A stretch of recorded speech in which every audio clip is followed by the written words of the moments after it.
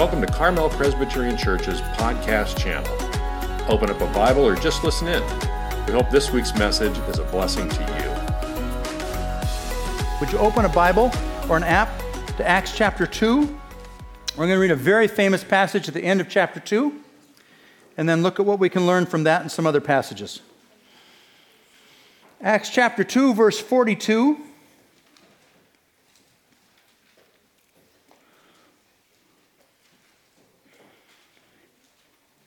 And they devoted themselves to the apostles' teaching and fellowship, to the breaking of bread and the prayers. And awe came upon every soul, and many wonders and signs were being done through the apostles. And all who believed were together and had all things in common, and they were selling their possessions and belongings and distributing the proceeds to all as any had need. And day by day, attending the temple together and breaking bread in their homes, they received their food with glad and generous hearts, praising God and having favor with all the people. And the Lord added to their number day by day those who were being saved. Sounds pretty cool, huh? Actually sounds fairly utopian, almost perfect. Sounds exactly like us, CPC. In this series in Acts, I've mentioned revivals several times that have taken place in American history in the past just a little less than 300 years.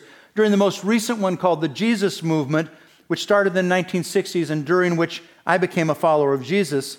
This passage that we just read was often read to me by leaders, and then they would talk about what the church was supposed to be like.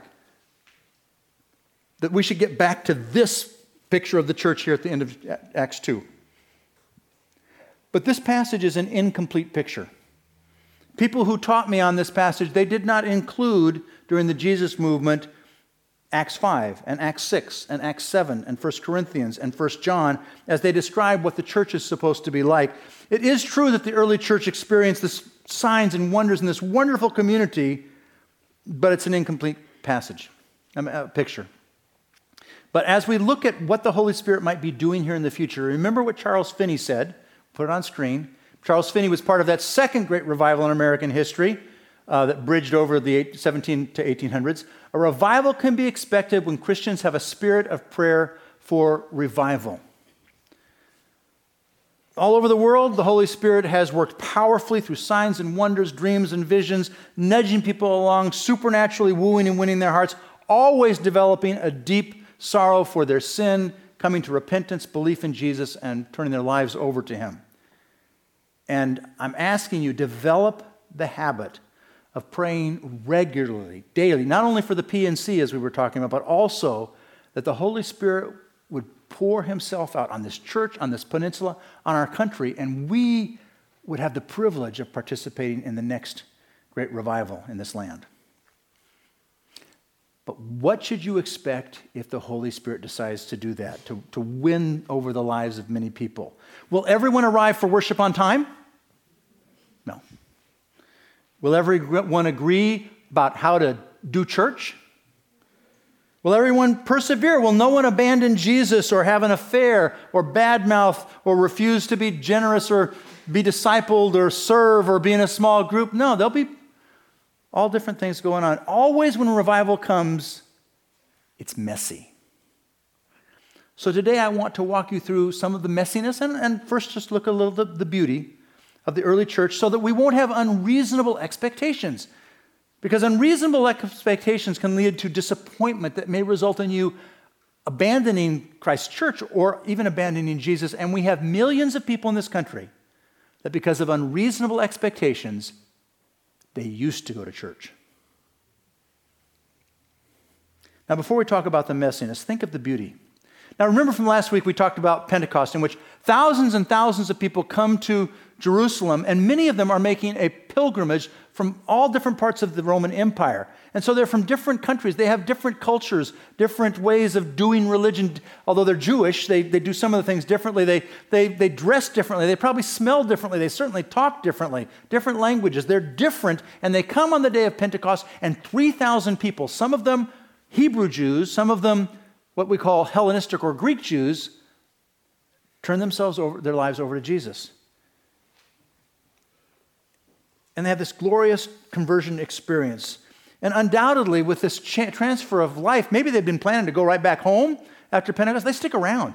They become part of the early church, and they're all together, as we just read, meeting and worshiping and sharing and being generous and eating in each other's homes and being taught.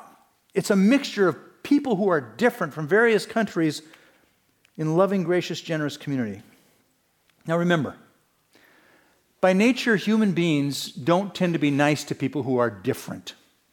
It's one of the uglier characteristics of the human being, is that when someone talks differently or looks differently or has a different socioeconomic strategy, we tend to look down on them. So the early church is a beautiful picture of the kingdom of God where people from all tribes and nations will forever appreciate and love each other. Powerful miracles are happening. The church is growing. That's the beauty, okay? Now turn to chapter 5 on your app or in your book. And just to put it in context, at the end of chapter 4, people were actually selling houses and laying the proceeds at the feet of the apostles so that no one would go hungry. Barnabas, who later becomes the mentor and traveling companion of the apostle Paul, he's one of these people, very generous, who sells something, gives all the proceeds to the apostles. And can you imagine what would happen in this church, on this peninsula, in the world, to what we can do for the poor, for expanding the kingdom worldwide? You're not going to like this when I say this. If some of you who have multiple properties would sell one and lay the proceeds at the feet of the elders for them to listen to God's voice and advance God's kingdom, wouldn't that be fantastic? That'd be biblical. But in chapter 5, a man named Ananias wanted to be part of the group, maybe wanting to be, praised, maybe wanting to stick out, maybe wanting to have influence. He and his wife decide to lie to the apostles. They sell a piece of property and they pretend that they're giving all of the proceeds to the church. Look what happens in verse 3. But Peter said, Ananias, why has Satan filled your heart to lie to the Holy Spirit and to keep back for yourself part of the proceeds of the land? While it remained unsold, did it not remain your own? And after it was sold, was it not at your disposal? Why is it that you have contrived this deed in your heart? You have not lied to men, but to God. When Ananias heard these words, he fell down and breathed his last. And great fear came upon all who heard of it. A few hours later, his wife Sapphira comes in. She also lies and falls dead as well. Now, note a couple of things. First of all, God knows.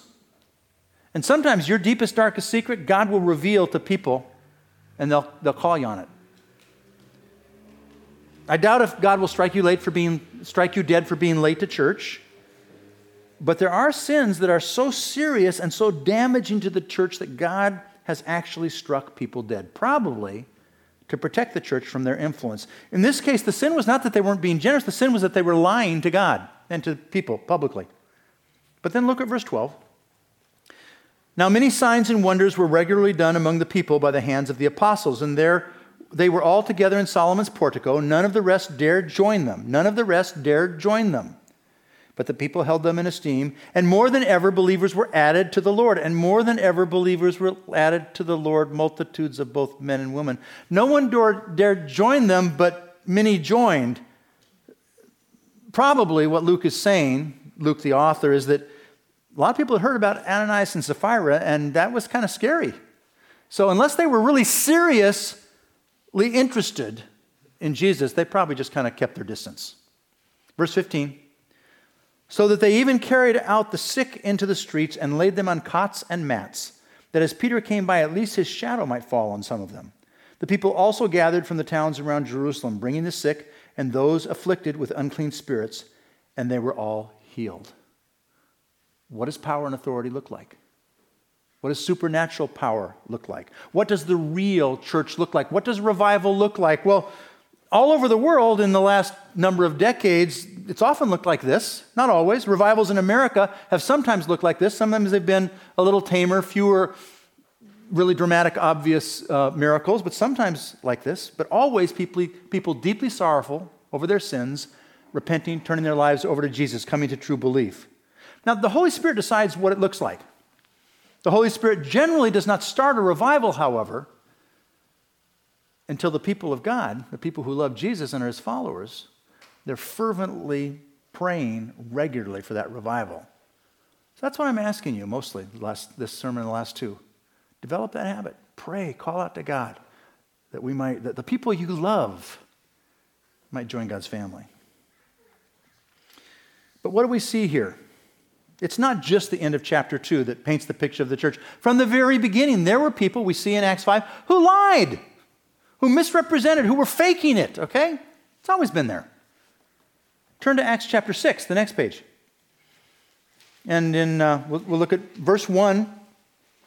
Now in these days, when the disciples were increasing in number, a complaint by the Hellenists arose against the Hebrews because their widows were being neglected in the daily distribution. Hellenist means Greek or of Greek influence. So these are Jewish people from the Greco-Roman world. Again, they talk different, they may dress different, they probably smell different, and they're being treated prejudicially. They're not being taken care of, they're widows. They came here on a pilgrimage probably, and they're just obviously different. And again, this is an ugly, unloving tendency among us. Just to look at outsiders or people that are different and be mean to them. The apostles established the church office of deacon. We have wonderful deacons in this church. Their job is to go and help people in need. They have a blast doing it if you ever get asked to be a deacon, and they do a great job.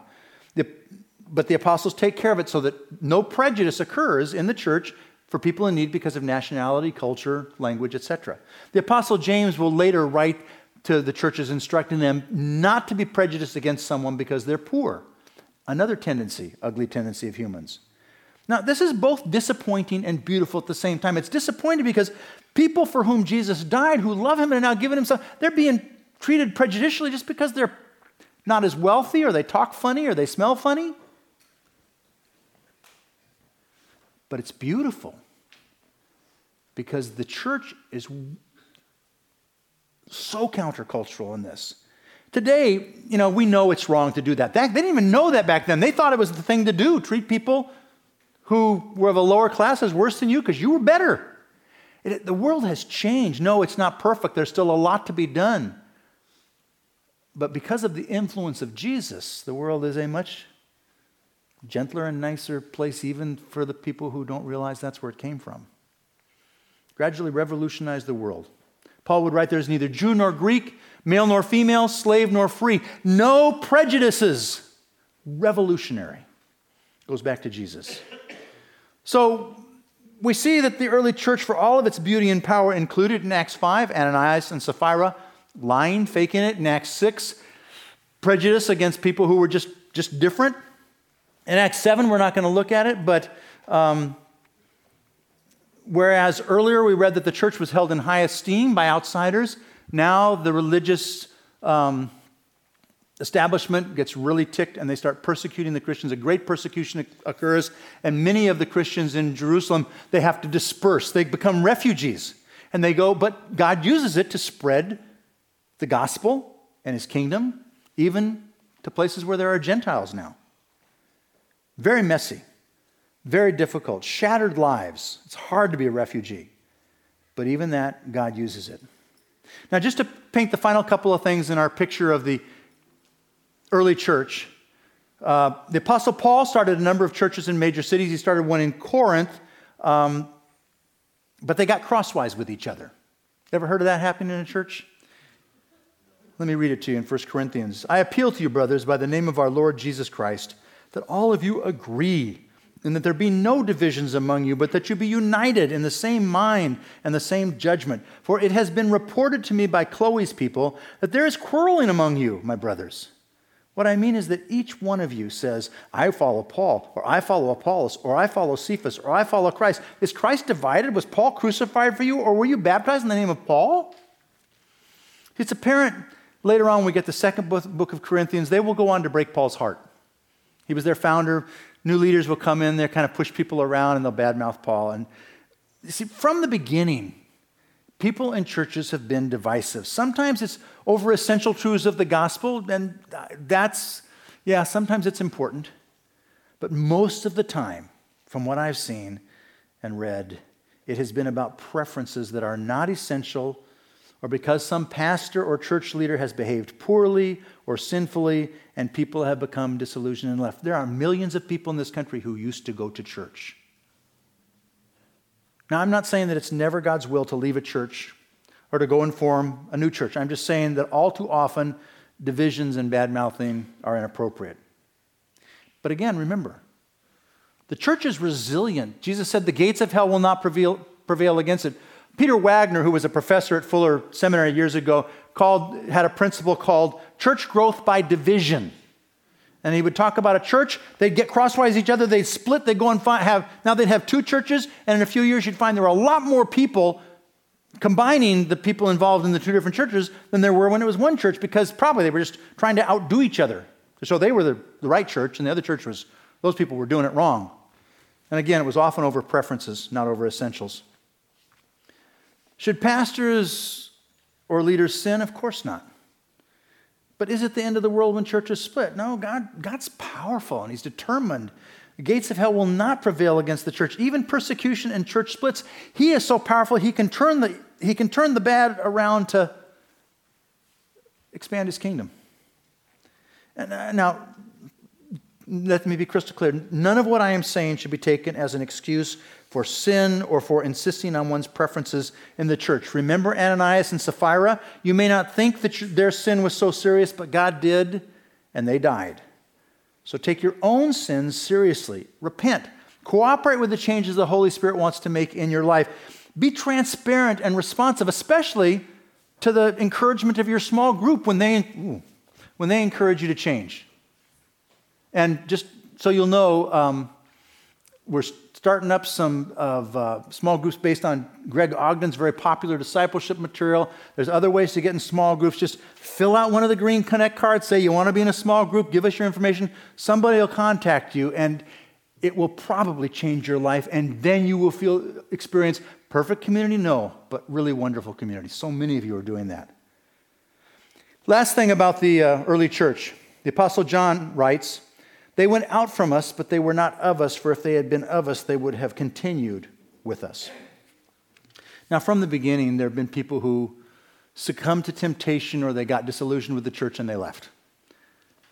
So, just summarizing of the ancient church, just like today, the Holy Spirit still works with miracles and dreams and visions and transforms lives and convicts people of sin and brings them into the kingdom, woos and wins their hearts. And just like in the early church that had all of these beautiful things as well, we see people lying, faking it. We see bad-mouthing and divisions. We see prejudice just because someone's different. We see people who get upset because they don't want to do church my way. We see people who used to go to church but left. So what lessons can we take away from this? What does the real church look like? Will the real church please stand up? Andy Stanley, famous preacher in this country, says, the word church should never have appeared in our Bibles. It shouldn't have become part of Christian culture either. It's more than a mistranslation. It represents a misdirection. The reason is that the word church comes from the word Kirk in German, which refers to a temple or a church building, and it's used over 100 times in the New Testament. The one time that it's not is in Acts 19, where it talks about a city that's in turmoil, and it really is the assembly.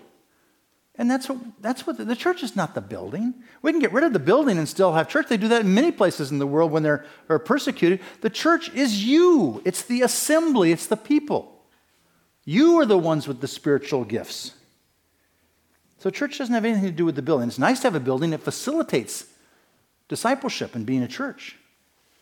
But what we expect from the church is not about buildings. It's about what are the characteristics of the assembly, of you, of the people involved. That's what we're talking about when we say, what should church look like?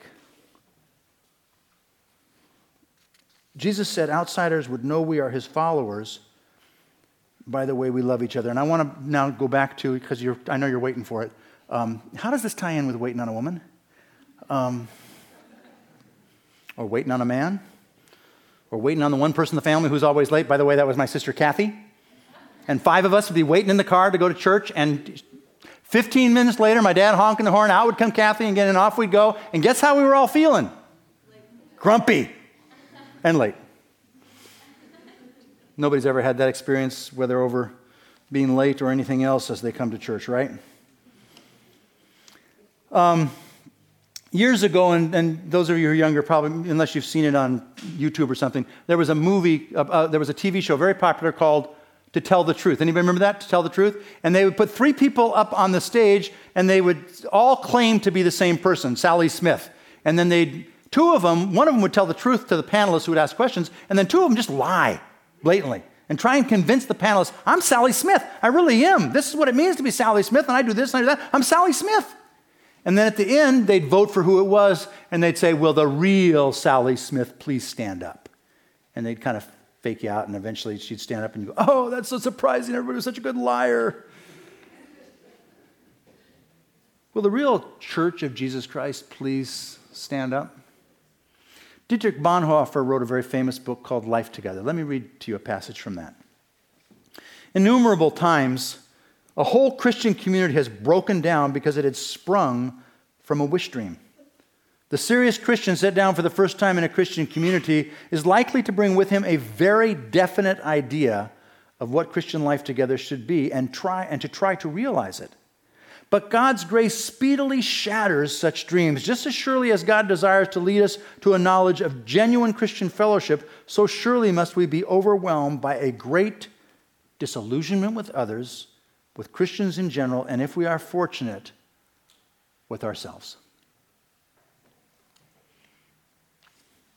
In your relationships with your best friends, or if you're married, your spouse, maybe siblings, it's helpful to look at everyone as a picnic basket. Let me explain. When you go on a picnic and someone else is preparing the picnic, the meal, you may get tuna sandwiches and a Coke. They prepared the meal. You don't know what you're going to get. Or it might be fried chicken and apples and cookies. Or it might be peanut butter and jelly and chips and bananas and water. If you focus on what is not in the picnic basket, oh, I really wanted a hamburger, you will not be grateful. But if instead you will focus on appreciating what is in the picnic basket, the positive characteristics, and overlook many of the things that are not your preferences, or maybe not just preferences, maybe they're even smaller sins, you will be grateful. You will have a better life. You won't be sitting on the park bench grumbling about someone who's late. Make a list of the things someone important to your life brings to the table, the positive things. Make a list of 10 things. Read it every night before you go to bed for a month. And every time, and put away the things that irritate you. Pray that God would just give you the grace to just cover in love and forgiveness, even if it's a small sin, something that irritates you, like being late. Use the picnic basket approach. They may not have hamburgers in the basket, but they have tuna fish sandwiches. Learn to like tuna. They may not be on time, but they may be hardworking and helpful. Here it comes. Do the same thing with each other.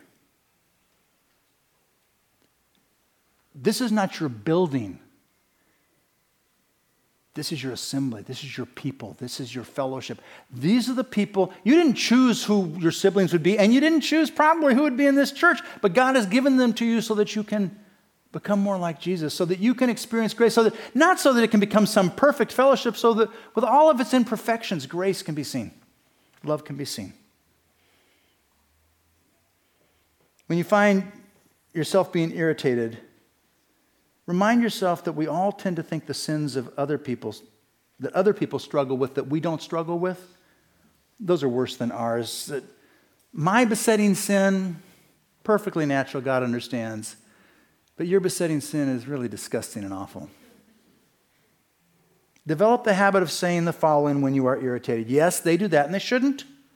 But I do, and then you fill in the blanks. And God has been so gracious and forgiving and patient with me. Luke talked last week, great sermon on being unoffendable. Develop that.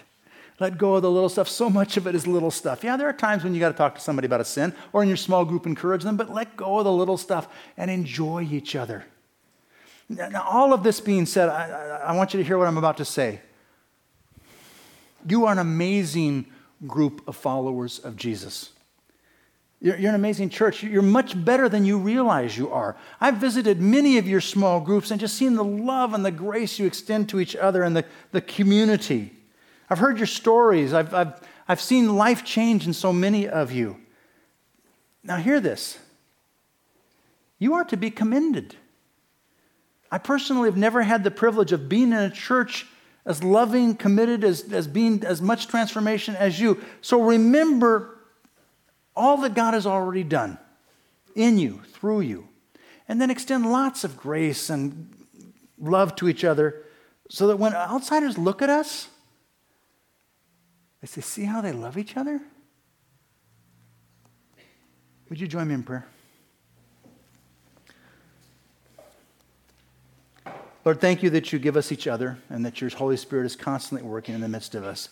We pray that you would build in each of us an accurate, reasonable expectation of what we should be as your people, not some utopian view.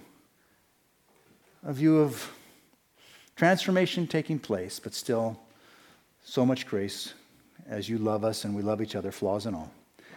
We thank you for all that you're doing in our midst, for the many wonderful things going on, and pray that you would bring revival, prepare us that we might be the kind of place where people would know that we love each other because of you. We ask this in Jesus' name. Amen.